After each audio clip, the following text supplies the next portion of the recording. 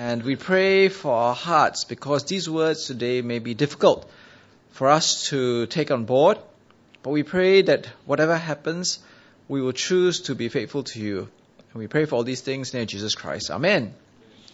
Now, if you open the newspaper, if you watch the news or listen to the radio, you'll know that we live in a place which is in a bit of a mess. And it's not just the world, right? Not about the IS or looking at what's happening abroad, just looking locally, right? We read in the newspaper of teachers who prey on children for sex. We see on people lying and cheating to one another. We see people getting divorced and having family breakdown. We see people, even policemen, stealing or trying to steal from people and killing them. And you look in the sports section, and you don't see any better. You see coaches calling each other vile names and criticizing one another and people cheating, right? So how do we live in this world? Well, if you remember, over the last few weeks, we've been looking at the book of Romans. And as we've been looking at the book of Romans, remember, right, we learned that the whole world is under judgment. Okay, the whole world is under judgment. See, people are rebellious these days, right? Just can't sit still, right? Okay? And everyone is rebellious in a certain way, and God will bring judgment because of their rebellion. But because of God's grace and God's mercy, right, God brings us forgiveness through the death of His Son Jesus. And we know that through union in Jesus Christ, we are able to enter into a new kingdom. But this all comes about fundamentally because of the word M-E-R-C-Y, mercy, right? God's mercy. So remember when we read last week, it was preached to us, right, that because of God's mercy, we need to do various things. Right? So remember last week we read this passage. Because of God's mercy, we need to offer our bodies as living sacrifices, holy and pleasing to God. This is your spiritual act of worship. Do not conform any longer to the pattern of this world, but be transformed by the renewing of your mind. I remember a joke that someone once said, you know what's the problem with living sacrifices? The problem with living sacrifices is they're always trying to crawl off the altar table. So, if they're dead, then you can kill them, right? But the living sacrifices are always trying to run away from the sacrificial table.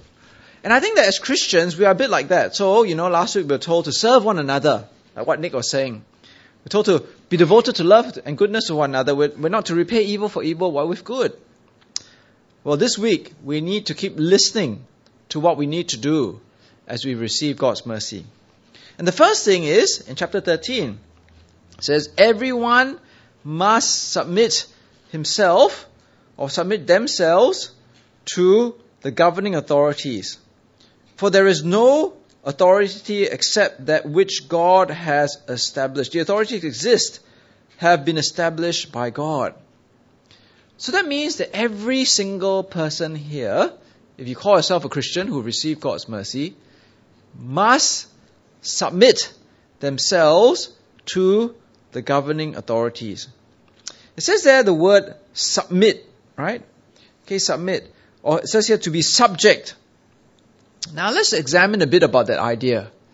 We submit to governing authorities not because they are superior to us and we're inferior, not because it is better or worse, not because you agree or disagree, but because God has put them there.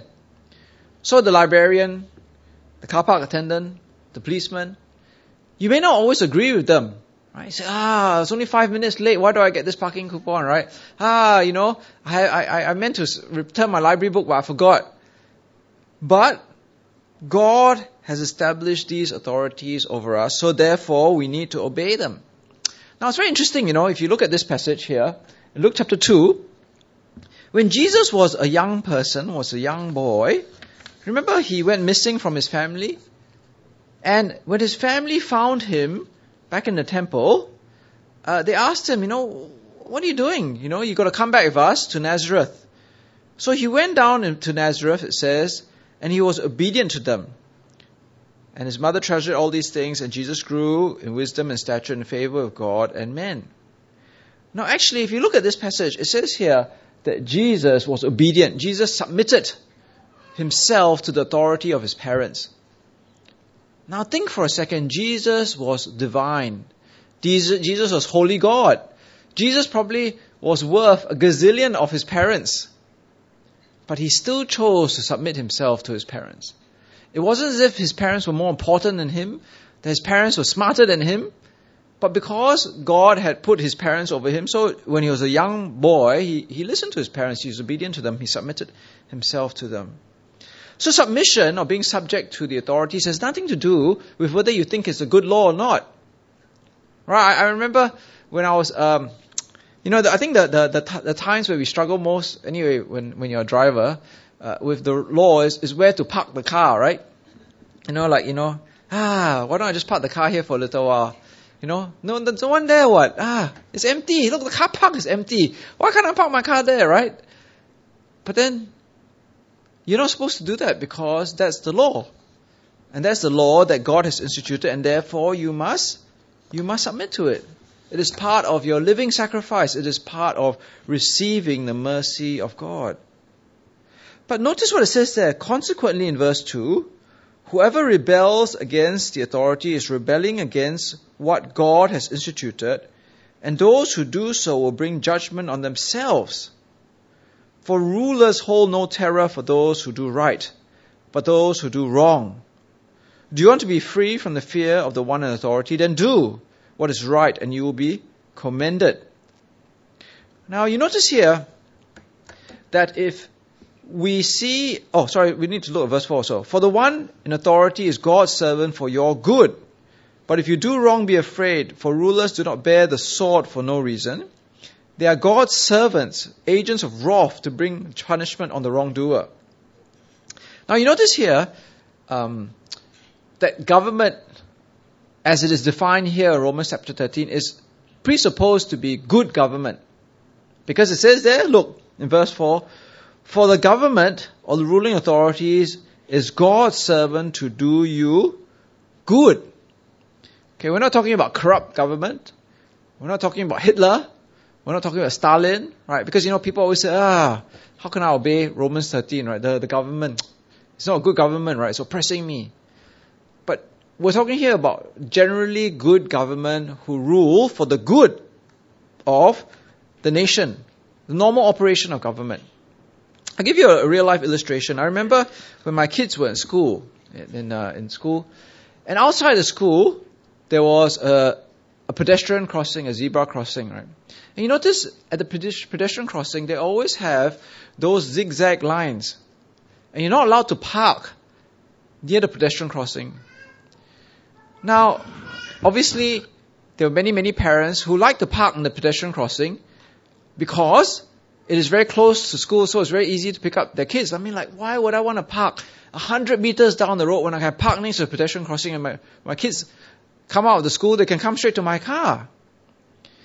Well, one day, because of all these parents parking there, a boy walked out on the pedestrian crossing and got knocked by a car because he couldn't see the cars coming. So, what it's really saying here is that the government put that rule about no cars parking outside in front of the pedestrian crossing for the good of the students. Now, we may think that it's very inconvenient to park the car there, so far away, but it's actually for good. And therefore, God says that He has instituted the governing authorities to rule for the good of people. And if you break the law, you should fear the law because God has given these servants of God the sword, right? Do you see that? The sword? And the sword represents the power of the government to punish you, and rightly so, right? Because they are agents of wrath. It says there in verse 4, they are agents of wrath to bring punishment on the wrongdoer. Now this is very interesting because remember last week we spent a lot of time with Nick talking about don't repay evil for evil but do good, right? Because God is going to be the agent of wrath. So many people ask, how come in chapter 13 we now talk about ruling authorities? The link between what we read last week and what we read today is that even though God is the agent of wrath, He also appoints government in this world to be His agents of wrath. So if you do bad things, don't think that you're going to get away with it, because God is going to bring wrath on you. And just because you escape the long arm of the law, maybe you're some drug criminal or some kingpin and you're very corrupt and get away with things, right? Don't think that you escape God's wrath, because you may escape the agent of God's wrath here today, which is the authority, but according to last week's passage, you will never escape God. God, the ultimate person who brings judgment, will catch you in the end. So I think this is a very important point, because for many of us, we don't see government that way, that it is the agent of God's wrath. So for many of us, when we do wrong things and we don't get caught, we think, well, that's okay. Right? That's all right. We got away with it. But we remember last week's passage that God is the ultimate agent of wrath, that He will see and He will punish you. So that's why I remember I used to go to this hawker center in Woodlands when I was living there, right? And then, I'll be very, very obedient. I'll go and park my car in the car park, put my parking coupon. And then next to the hawker center, you see all these people in their Lexus, their Mercedes, and their Porsche parked illegally alongside the road, right? And then every time the parking attendant comes, they all run out to the cars and they drive off. And then you're like sitting there thinking, every time I eat here, I'm paying 50 cents on the dollar. And here are these rich people, their Lexus and their Porsche, eating here for free. Well, in the end, God will judge them for it, right? They may get away from the long arm of the law here, but then ultimately what's actually saying is these governing authorities are representative of God's authority. And they will never get away in the long run. If you keep sinning against the law, which is instituted by God here, well, He will catch you in the long run. And in fact, look at what it says there in verse 5. In fact, it says, therefore it is necessary to submit to the authorities, not only because of possible punishment, but also as a matter of conscience. See, the world fears the law. Right? So we keep, the world doesn't cheat on its tax, or it tries to keep within the speed limit when it sees the speed camera, because it fears the demerit points and the money, right? But for us as Christians, we don't just fear getting caught. We obey the law because of conscience. We know that we are actually, in the end, breaking the law of God. God has placed His authority over me, and I'm going to break that law, and I'm actually not just breaking that law of the government, but God's appointed servant. Now this is very, very important, right? Because it means that when I remember this very, very interesting story that this woman told me. She puts the parking coupon, right? And then she'll put extra time. So I remember someone asking, why do you put this extra time? He said, well, I don't want to lose my salvation for 10 minutes. Right? Which is true, isn't it? If you're in your conscience, you know that God has said, obey the authorities, and you don't want to put your parking coupon, then what's 50 cents compared to continually going against your conscience against God? It means that when you're driving, right, when there's no speed camera, you keep to the law because you know that that's the safe speed that the government has said that you should travel on this road. Not the speed that you think you should travel on because you're such a good driver, but it's the safe speed that the government has determined for this road. If you don't like it, petition the government. It's not for you to break the law. It means that when I'm on the computer and the internet, maybe I shouldn't download things for free because, I might never get caught, but I'm still going against the law, right? Downloading stuff on the computer net is wrong, right? It's not. I see some of you shaking your head. Okay, question answer time. You can ask me later, right? Okay. But look at what it says further on in verse 6. See, it's not just about giving money. Okay, it says, when you pay taxes, yes, pay taxes to the authorities. But verse 7 goes beyond that, right? Give to everyone what you owe them. Everyone meaning the servants of God, right? The tax collector, the librarian, whoever, right? If you owe them taxes, pay taxes. If revenue, then revenue. If respect, then respect. If honor, then honor. See, that means that when we deal with people who are God's servants, we need to give them the respect and honor that are due to them.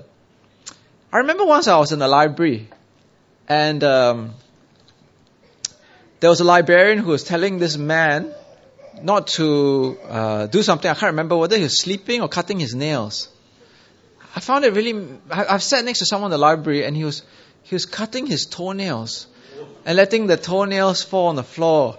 And I was like, what is wrong with this person? Anyway, I can't remember. This librarian was telling this person not to do something.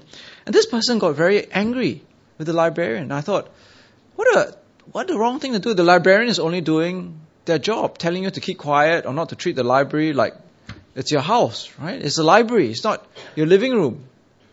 But this person didn't respect the librarian. And I think that as Christians, we can never act like that. We must give the authorities what is owed to them. Now, I think that there are other passages in the Bible, if you look up here, which actually have examples of where we do not listen to the authorities. So in Acts chapter 5, Peter is brought before the council in Jerusalem, and they tell him, you cannot preach, you cannot teach about Jesus, right? And look at what he says. He says, we must obey God rather than any human authority. Right? That's what Peter says. Right? We must obey God rather than any human authority. Now, what that means is that God has instituted the authority over us. So it's because of our loyalty and obedience to God as living sacrifices that we obey the governing authority. But when the governing authority teaches us to do something against God, then obviously we can't do it, isn't it? It's because of God that we obey the governing authority. So the governing authority says, you cannot be a Christian. You cannot share the gospel. You cannot worship God. You cannot pray. Then obviously we can't obey that, because it is our loyalty to God Himself that makes us obey the governing authorities. In fact, in the book of Revelation, it tells us that in the future, the beast will come, right?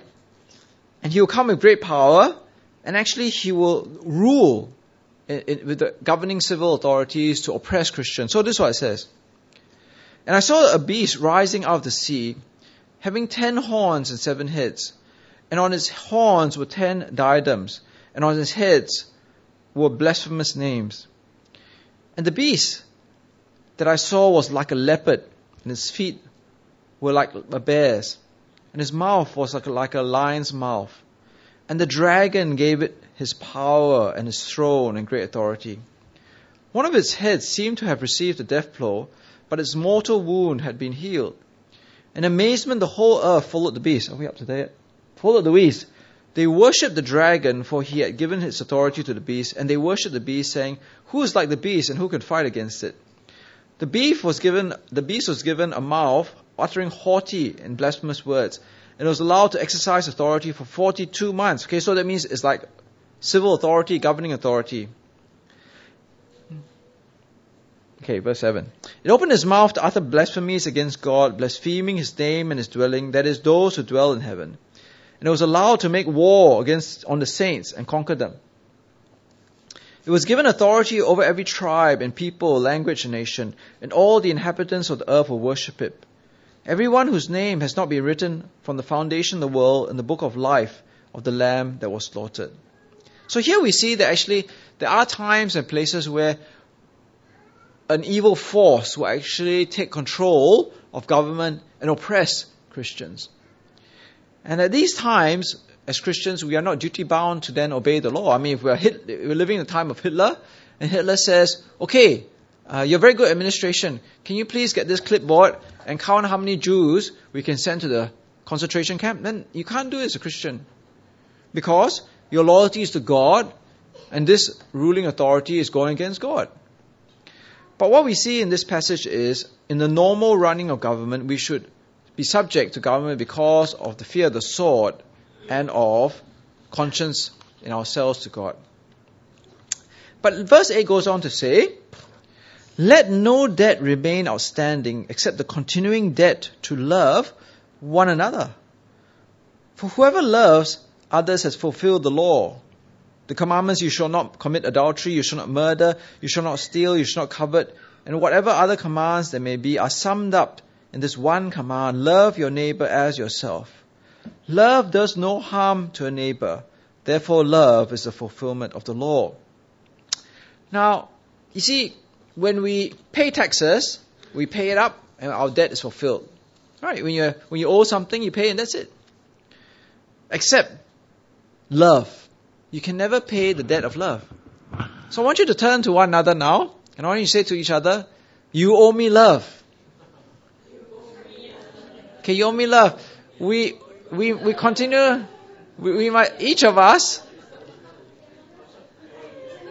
Okay, that's enough. Okay, that's enough.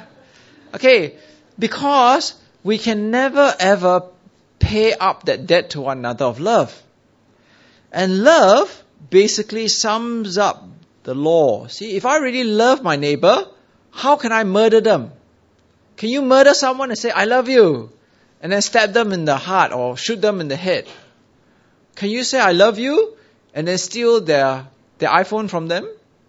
Can you say, I love you, and then commit adultery with their husband or wife? You can't, right? And that's why it is the heart of the law to love one another.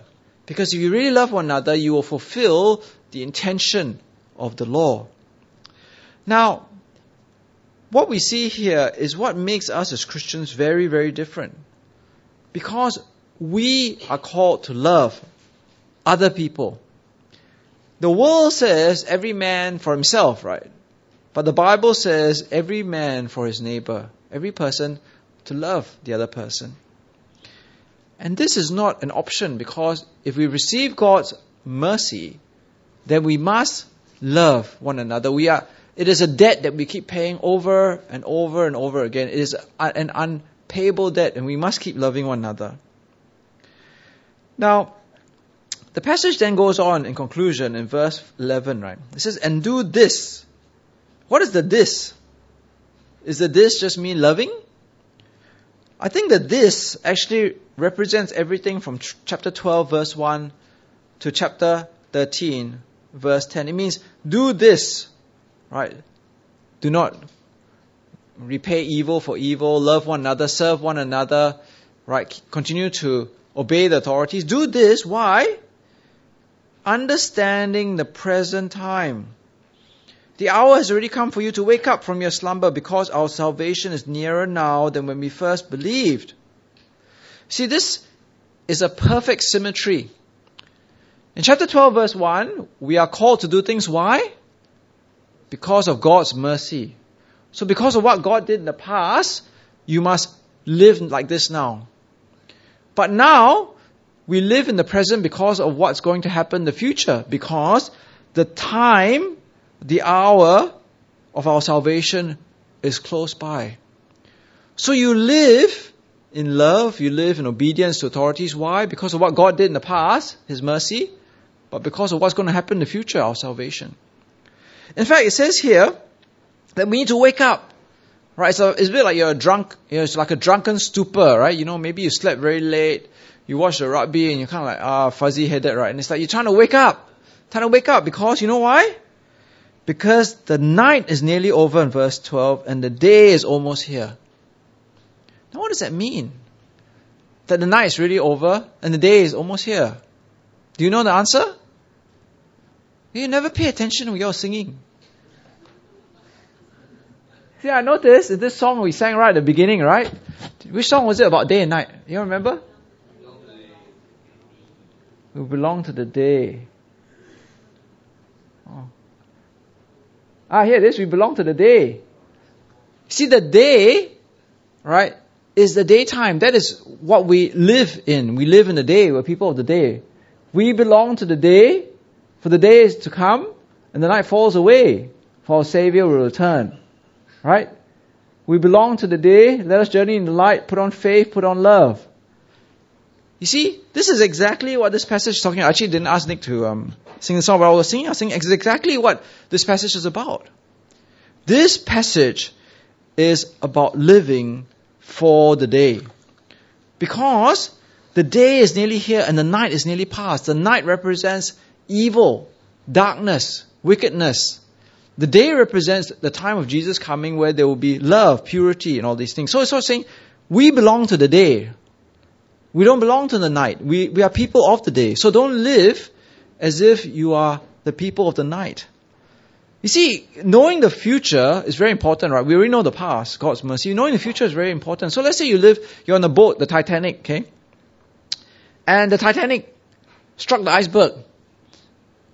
Now, you know the ship is going to sink. What do? Do you just keep dancing and drinking alcohol and having a party? No, you get in the lifeboat, right? You get your life jacket ready because you know what's going to happen. In the same way, if you know the day is coming and you belong to the day, then why live as if you live at night? And in fact, it says here that we should not live at night. You know why? Because it says that the night is nearly over, the day is almost here. So let us put aside the deeds of darkness. Forget about all that dark deeds. Put on the armor of light. Let us behave decently as in the daytime, not carousing and drunkenness, not sexual immorality and debauchery, not in dissension and jealousy. You see, these three things represent wild living, sexuality, and relationship sins. Right? You think about it. Carousing and drunkenness, that's very wild living, right?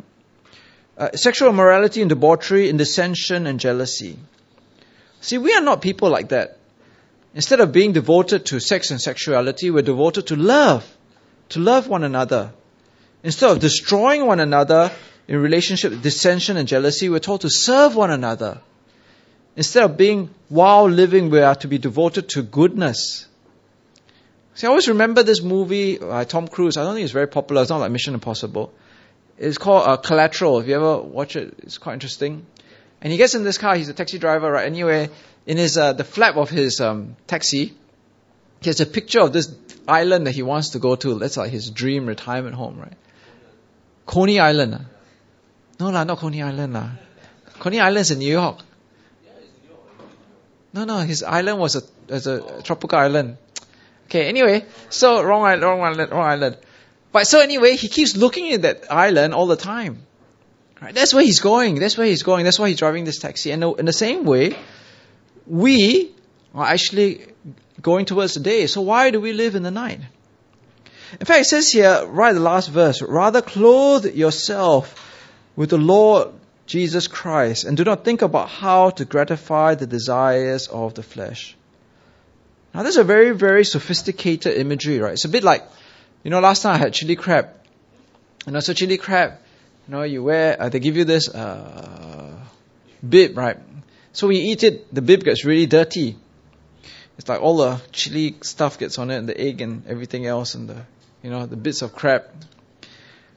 Now imagine somebody next to you on another table has a perfectly white clothes, and exchanges your dirty white bib and puts on white clothes on you. This exchanges his white clothes. Now imagine if your cloth represents all the dirt of your sins, right? Lust, gossip, anger, hatred, and everything.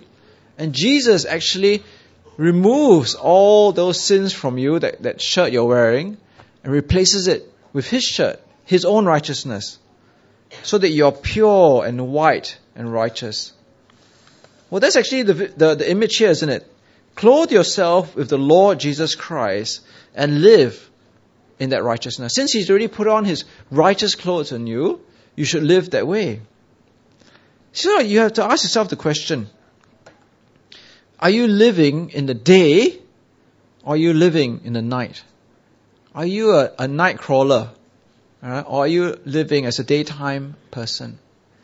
Because if you know the future, if you receive God's mercy, then we live as people of the day. Now I want to leave you with one last cartoon, right? Cartoon. Oh, wrong way, the other way. Okay, so anyway, so it's very important, right? No, the cartoon, not yet. That's a punchline. I tell you, cartoon, the punchline is gone. So it's like, it's like when you look at this passage, it's not something in the abstract. It means that we must relate to one another in real love, in real care, in real righteousness. So I always remember this cartoon that I got from my Charlie Brown cartoon book. It says, you a doctor? That's a big laugh. You could never be a doctor. You know why? Because you don't love mankind. That's why. I love mankind. It's people I can't stand. Right? And I think that's the case for us, right? We can come to church and say, yes, we love one another. We love mankind. But do we actually love the person next to us? Do we actually serve them? Do we actually treat them in the righteousness that God calls us to? Do we actually relate to them in the way that we should as people who are clothed in Jesus Christ, who live in the day? Okay. Any questions?